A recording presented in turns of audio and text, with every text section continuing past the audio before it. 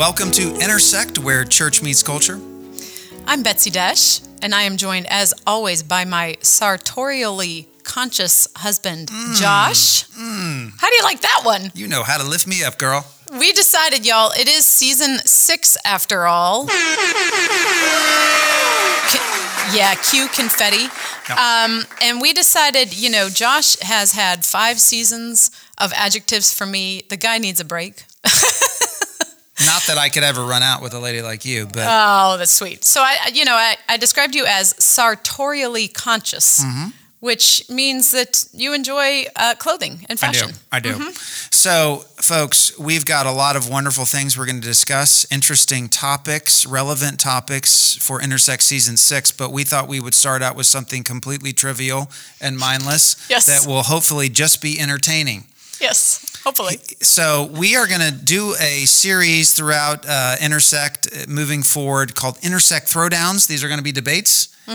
So we already did have the first one last season, I believe. Did have a debate, yep. Football versus football. Yep, we debated or soccer versus American football. I unfairly lost that, but hey, it's okay. The results came in. It is what it is. But okay, so here's the debate for today. Intersect Throwdown. Is the casualization of clothing good or bad in our society? Is the fact that we have become a far more casually dressed culture good or bad? I think everybody knows what side I'm going to argue for. Are you going to lay the foundation for why we chose this topic? Yes, and I think we've all heard this. Thanks for asking that. That the Senate, the United States Senate, just passed a rule that the dress code has been abolished for the United States Senate. So Chuck Schumer from New York is the majority leader in the Senate right now. And Chuck said that he is abolishing the dress code which has existed for time immemorial in the United States Senate.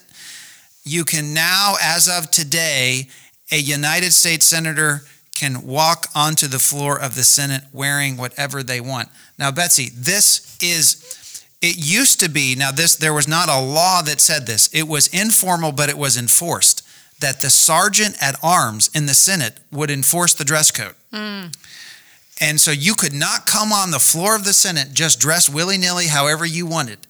Well, thanks to Chuck Schumer, you can now do that. You can wear whatever you want. In fact, Susan Collins, who is like an 80-year-old senator from Maine, said she's going to wear a bikini. Obviously, sarcastic. Good for her if she does sarcastically. That's amazing. But you don't know if it was sarcastic. People are having a field day with this. What do we make of this? Is this how Rome fell? The Romans started wearing bikinis the beginning to the of the Senate, and everything else the togas follows. Were out the window. I'm here to say yes. This is bad news. Now, there's a senator from Pennsylvania named John Fetterman. Have you heard about John Fetterman? And apparently this is also being called the John Fetterman rule because he just quit wearing nice clothes, apparently. And I guess he got with Chuck Schumer and he said, look, I'm tired of this. He wears like a oversized hoodie and cargo shorts and sneakers. And he's showing up to the Senate, and the way he's been getting rid of it is he's been having 1 foot out of the Senate and 1 foot in, and they'll allow you to vote. They'll allow you to vote like that. So that's how he's been voting. It's so ridiculous. Is with one leg in the Senate chamber, but from now on he does not have to do that. He can wear whatever he wants. Hey, some will call him a trailblazer. So I'm here to say, boo, nay. This is bad. We're going down the tubes, Betsy. I mean, what's next? Save your arguments. I don't even know what's next. I'm afraid of what's next. All right, save your arguments. I'm here to argue that this is a good thing.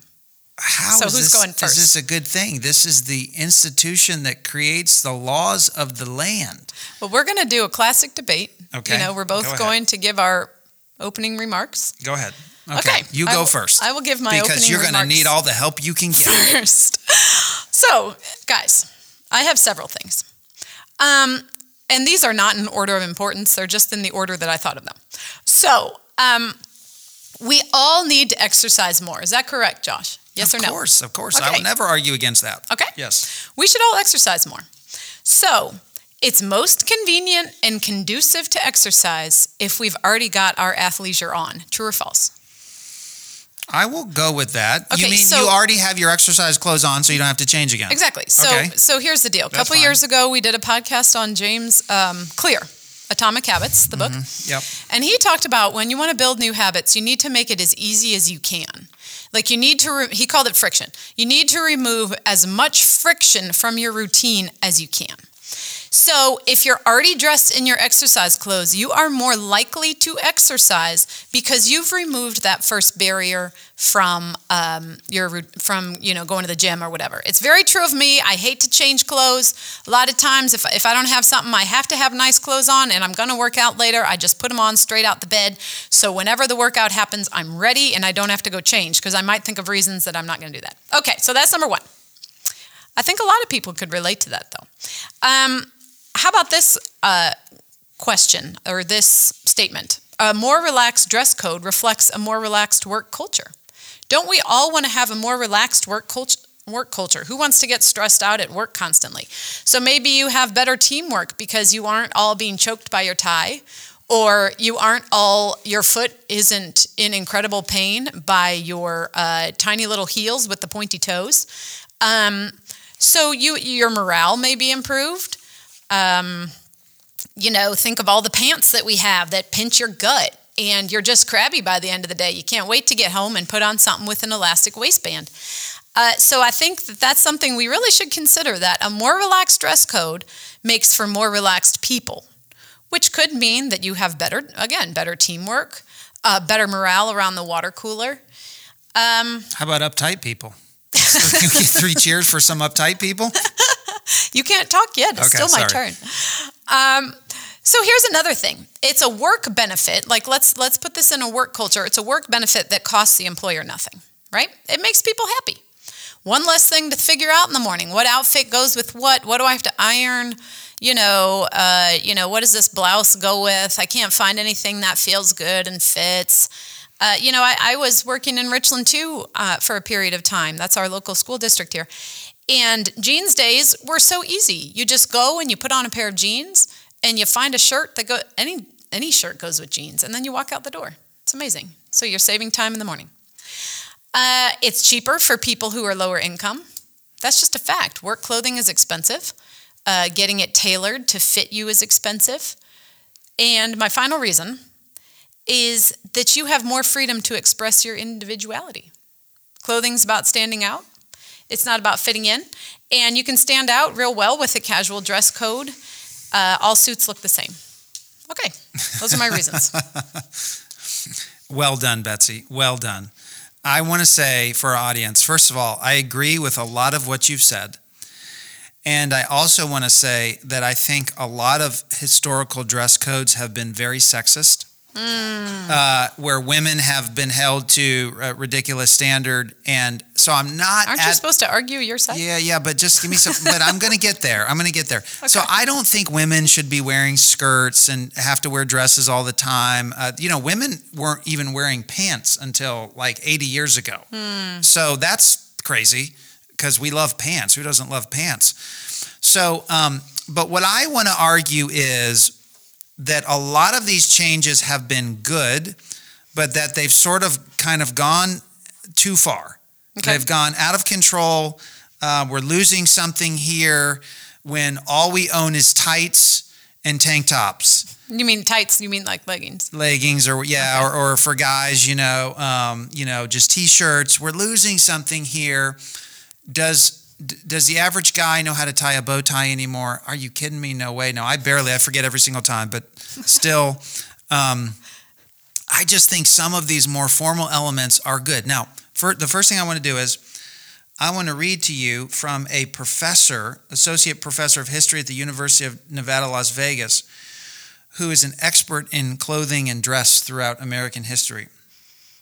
And I want to present what I think is the best argument against my case. So instead of a straw man, have you heard this? I'm going to give the steel man. Have you heard the steel man? Is this a Josh Desch invention? No, steel man. People talk about a steel man. Yeah, steel man is like the best argument against your argument. That's confusing. So here's a steel man. I don't follow, but so here's a steel man. This is what Deidre Clemente, sorry to her, because I'm sorry I didn't say your name. Oh, it's probably Deirdre. Yeah, Deirdre. Yeah, exactly. Sorry, Deirdre. This is what she said in one thing she wrote. She said, Americans dress casual. Why? Because clothes are freedom. Freedom to choose how we present ourselves to the world. Freedom to blur the lines between man and woman. Don't agree with that. Old and young, rich and poor. The rise of casual style directly undermined millennia-old rules that dictated noticeable luxury for the rich and functioning work clothes for the poor. Until a little more than a century ago, there were very few ways to disguise your social class. You wore it literally on your sleeve. Today, CEOs wear sandals to work, and white suburban kids tweak their LA Raiders hat a little too far to the side. Compliments of global capitalism, the clothing market is flooded with options to mix and match and create a personal style. So I want to say I agree with a lot of what she's saying. Clothing used to be, a lot of it was about how much money you had, about your social class. And now clothing has created freedom. It's about freedom. It's about personal style. And that's all well and good. However, things are getting out of control, Betsy. I mean, are we still going to have belts in 20 years? Or is everything going to be elastic? Listen, I'll let you talk. Is anybody still going to own a necktie? Are people still going to know what cufflinks are? Is anybody ever going to still wear leather shoes? I'm representing mostly the guys here. There was something that was great about the homogeneous nature of the way that guys used to dress. I really have to represent the guys. I can't speak to ladies because I do think a lot of the changes for ladies have been wonderful. But listen to this. This is from an article that says, what we lose when we loosen dress codes. The simple dark suit with pants, jacket, and a collared shirt was launched in the 19th century as attire for a new class of male office workers, patterned after the sober, unadorned garb of clergymen. And it talks about how it gave guys this standard, it gave guys a uniform to wear. They said, okay, this is what I wear when I leave the house. This is how I look professional. A lot of people talk about how if you go back and you look at pictures, people wore suits and ties to sporting events, to like football games, baseball games. They got dressed up to go to the doctor. They got dressed up to go out. Do we lose something when every time we go out, it doesn't matter where the way that we look? I think we're losing something here. Another thing is our dress codes, and this is also from the same New York Times article. And if the New York Times is defending it, good night. What does that tell you? Even the New York Times thinks you should have to wear a collar every now and then. Finally, dress codes are a marker of social, national, professional, or philosophical commonality. They bespeak shared ideals of training, membership in a group.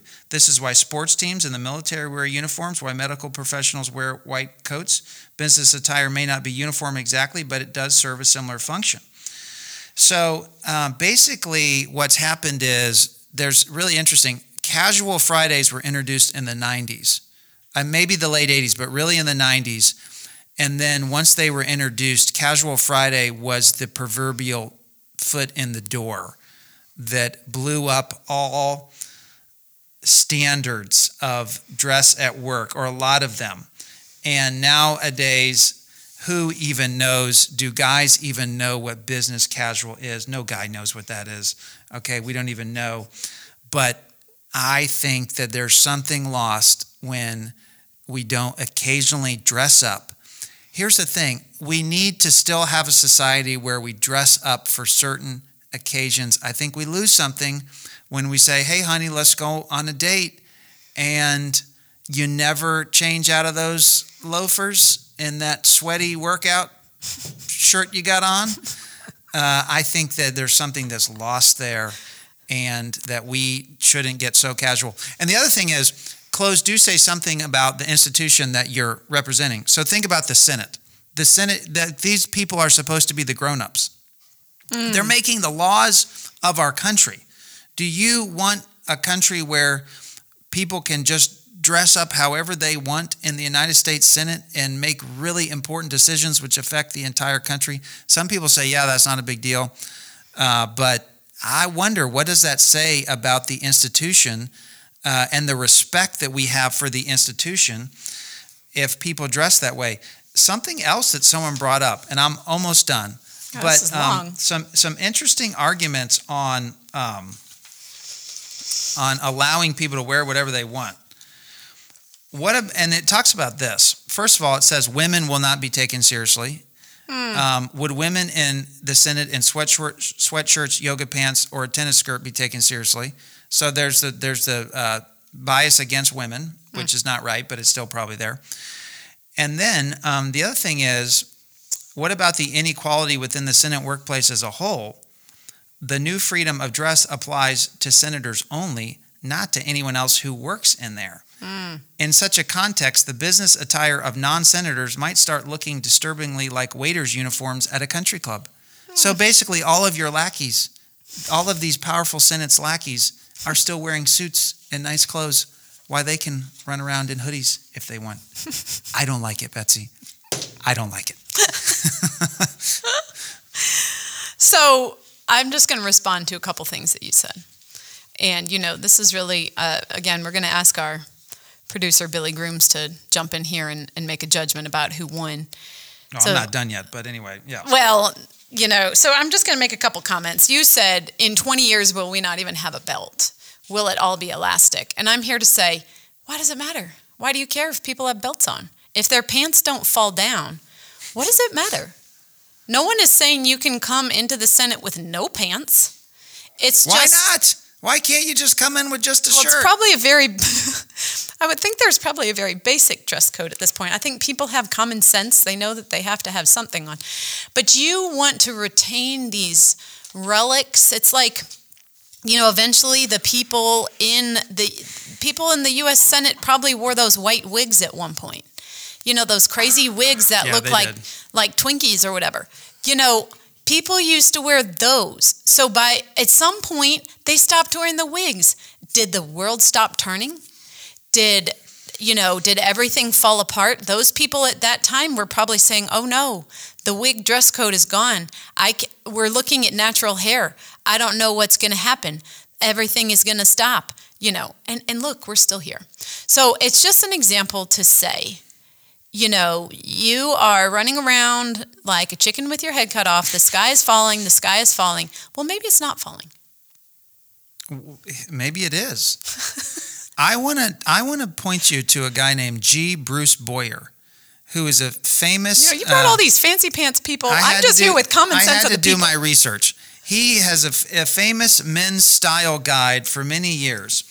And he talks about how we used to, as a culture, have a sense of occasion that said, this certain thing that I'm doing requires certain kind of clothing. Now, I am not here to say that it needs to go back to the 1950s, because I think neckties in particular, let's be honest, no guy likes to wear a tie except me. And also, like, wearing a suit to a sporting event, you can't cheer. That's crazy. You can't, you're going to spill the beer out of your baseball bat all over your suit. Like, that's just not... You shouldn't be spending $27 on that beer anyway. No, I agree. I'm not saying I want it to go back, but I think it's gone too far. Listen, G. Bruce Boyer, he talks about, he's written this interesting article, and we'll put all of this in the show notes here. But let me tell you what this thing is called: What We Lost in the Casual Revolution. G. Bruce Boyer from First Things. He says this. He talks about occasion, and he says, by occasion, I mean an event out of the ordinary, a function other than our daily lives, an experience for which we take special care and preparation, at which we act and speak and comport ourselves differently, events which could be called ritualistic in matters of propriety and appearance. There used to be many of these events, social rituals that filled our non-working lives, weddings and funerals, going to church, restaurants, parties, and theaters. Meeting important people of various stripes, people who had greater social standing than we did, was an occasion for our parents and grandparents to dress up. That included going to the doctor's office when we were sick, because the doctor was thought to be an important person worthy and deserving of that outward sign of respect. Now, I don't want to dress up to go see the doctor, but I think his point is there was, and then he goes on to say, can an event be an occasion if there's no attempt to outwardly manifest it? I think there is something to how you look. that says something about how you feel about the event. Now, as a pastor, I want to be real clear. I don't care what anybody wears to church. I just want people to come to church. Mm-hmm. But personally, you're saying more the U.S. Senate. Yes, yes. But I would say, though, personally, just for me, how I dress for church, it is going to, I think that if I wore shorts and a t-shirt to church every week, for me personally, that would say something about what I thought about the thing itself.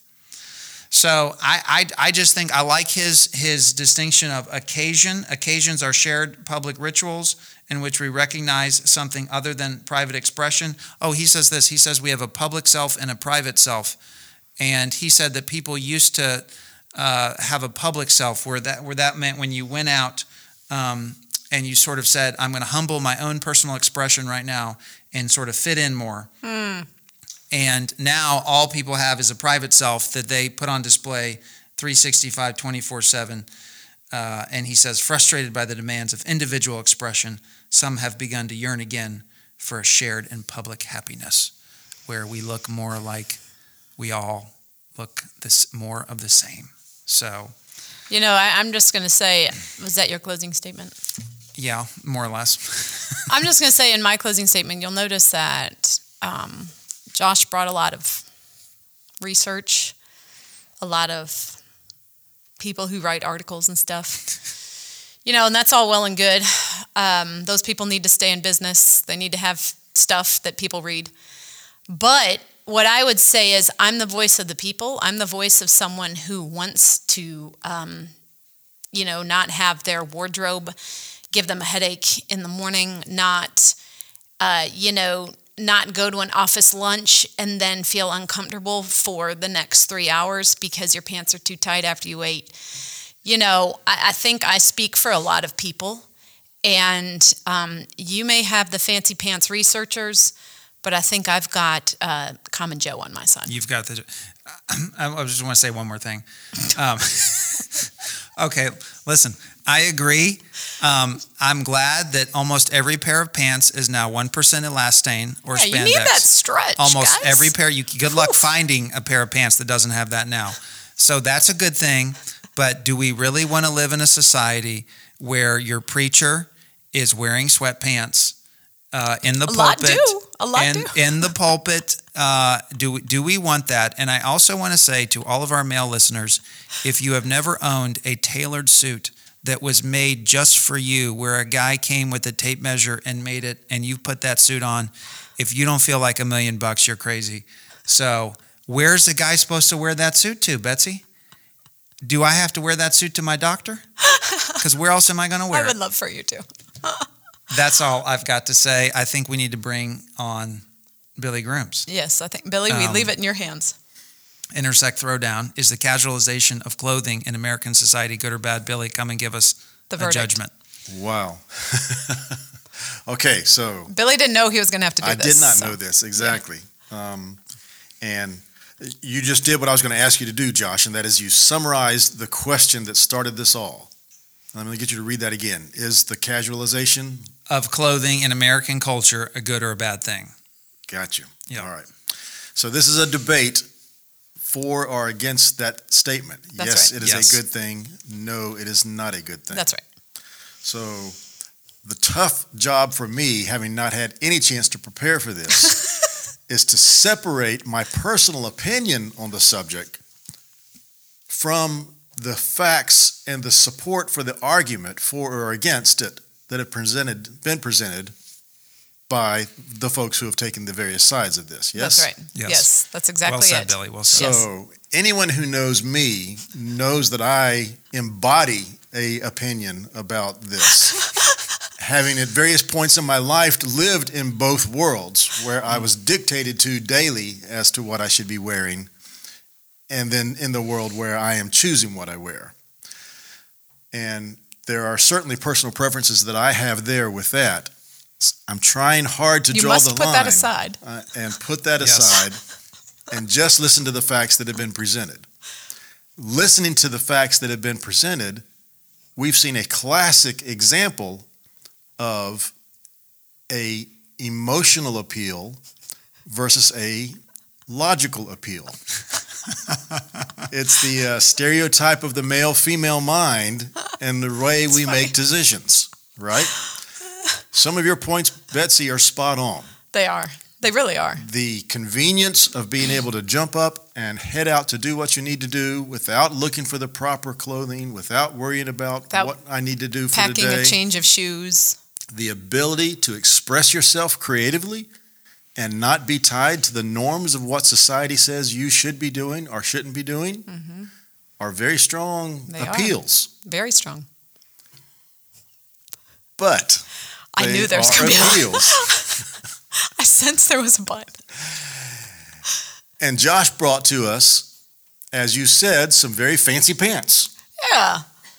In the arguments that he presented and the facts, the support behind his arguments that were not from his personal opinion, but actually brought forth, here's why I think this is the way this is. So I fall on Betsy's side personally. I would much rather be able to head out the door without thinking twice about what I'm wearing. Right. But Josh has clearly shown us that there are standards that the world expects, and that is the world we live in. Now, it changes. Senators wore white powdered wigs. They did. And there was no doubt a great debate when that went away as to the institute being severely degraded by these men baring their heads and not coming in and making decisions with powdered wigs on. So no doubt there will be a time where belts may be gone and everybody's in elastic wear, sitting in floaty chairs that enable them to just float around and have robots wait on them. But there has to be a societal norm. There doesn't have to be. We benefit from a societal norm that tells you, hey, this person is part of a specific group. This person represents a specific level of office. This person has brought a certain level of care to what they're doing. At the end of the day, if a guy shows up on your doorstep to take you out to a fancy dinner and he's wearing his shredded overalls, his hair's not combed, his face is caked in mud, and he says, I'm here for you, honey. Are you going to feel like he has really spent time preparing for his time for you? Is his physical appearance going to suggest that to you? For some people it may, for a lot of people it won't, because the societal norm says that people take time and care to prepare themselves physically for a specific occurrence. Wow. So with that information that Josh brought forward to this debate, I'm going to have to fall on his side and say it is not a good thing for the Senate to relax its dress standards for their formal proceedings. Wow. Betsy, I appreciate you. Well, good job. I'm now 2-0. Billy, I'm not going to forget this. Thanks for listening, Intersect audience. We're glad you joined us today, whether you were in stretchy pants or some nice tailored pants. We hope you'll join us next time. Bye-bye.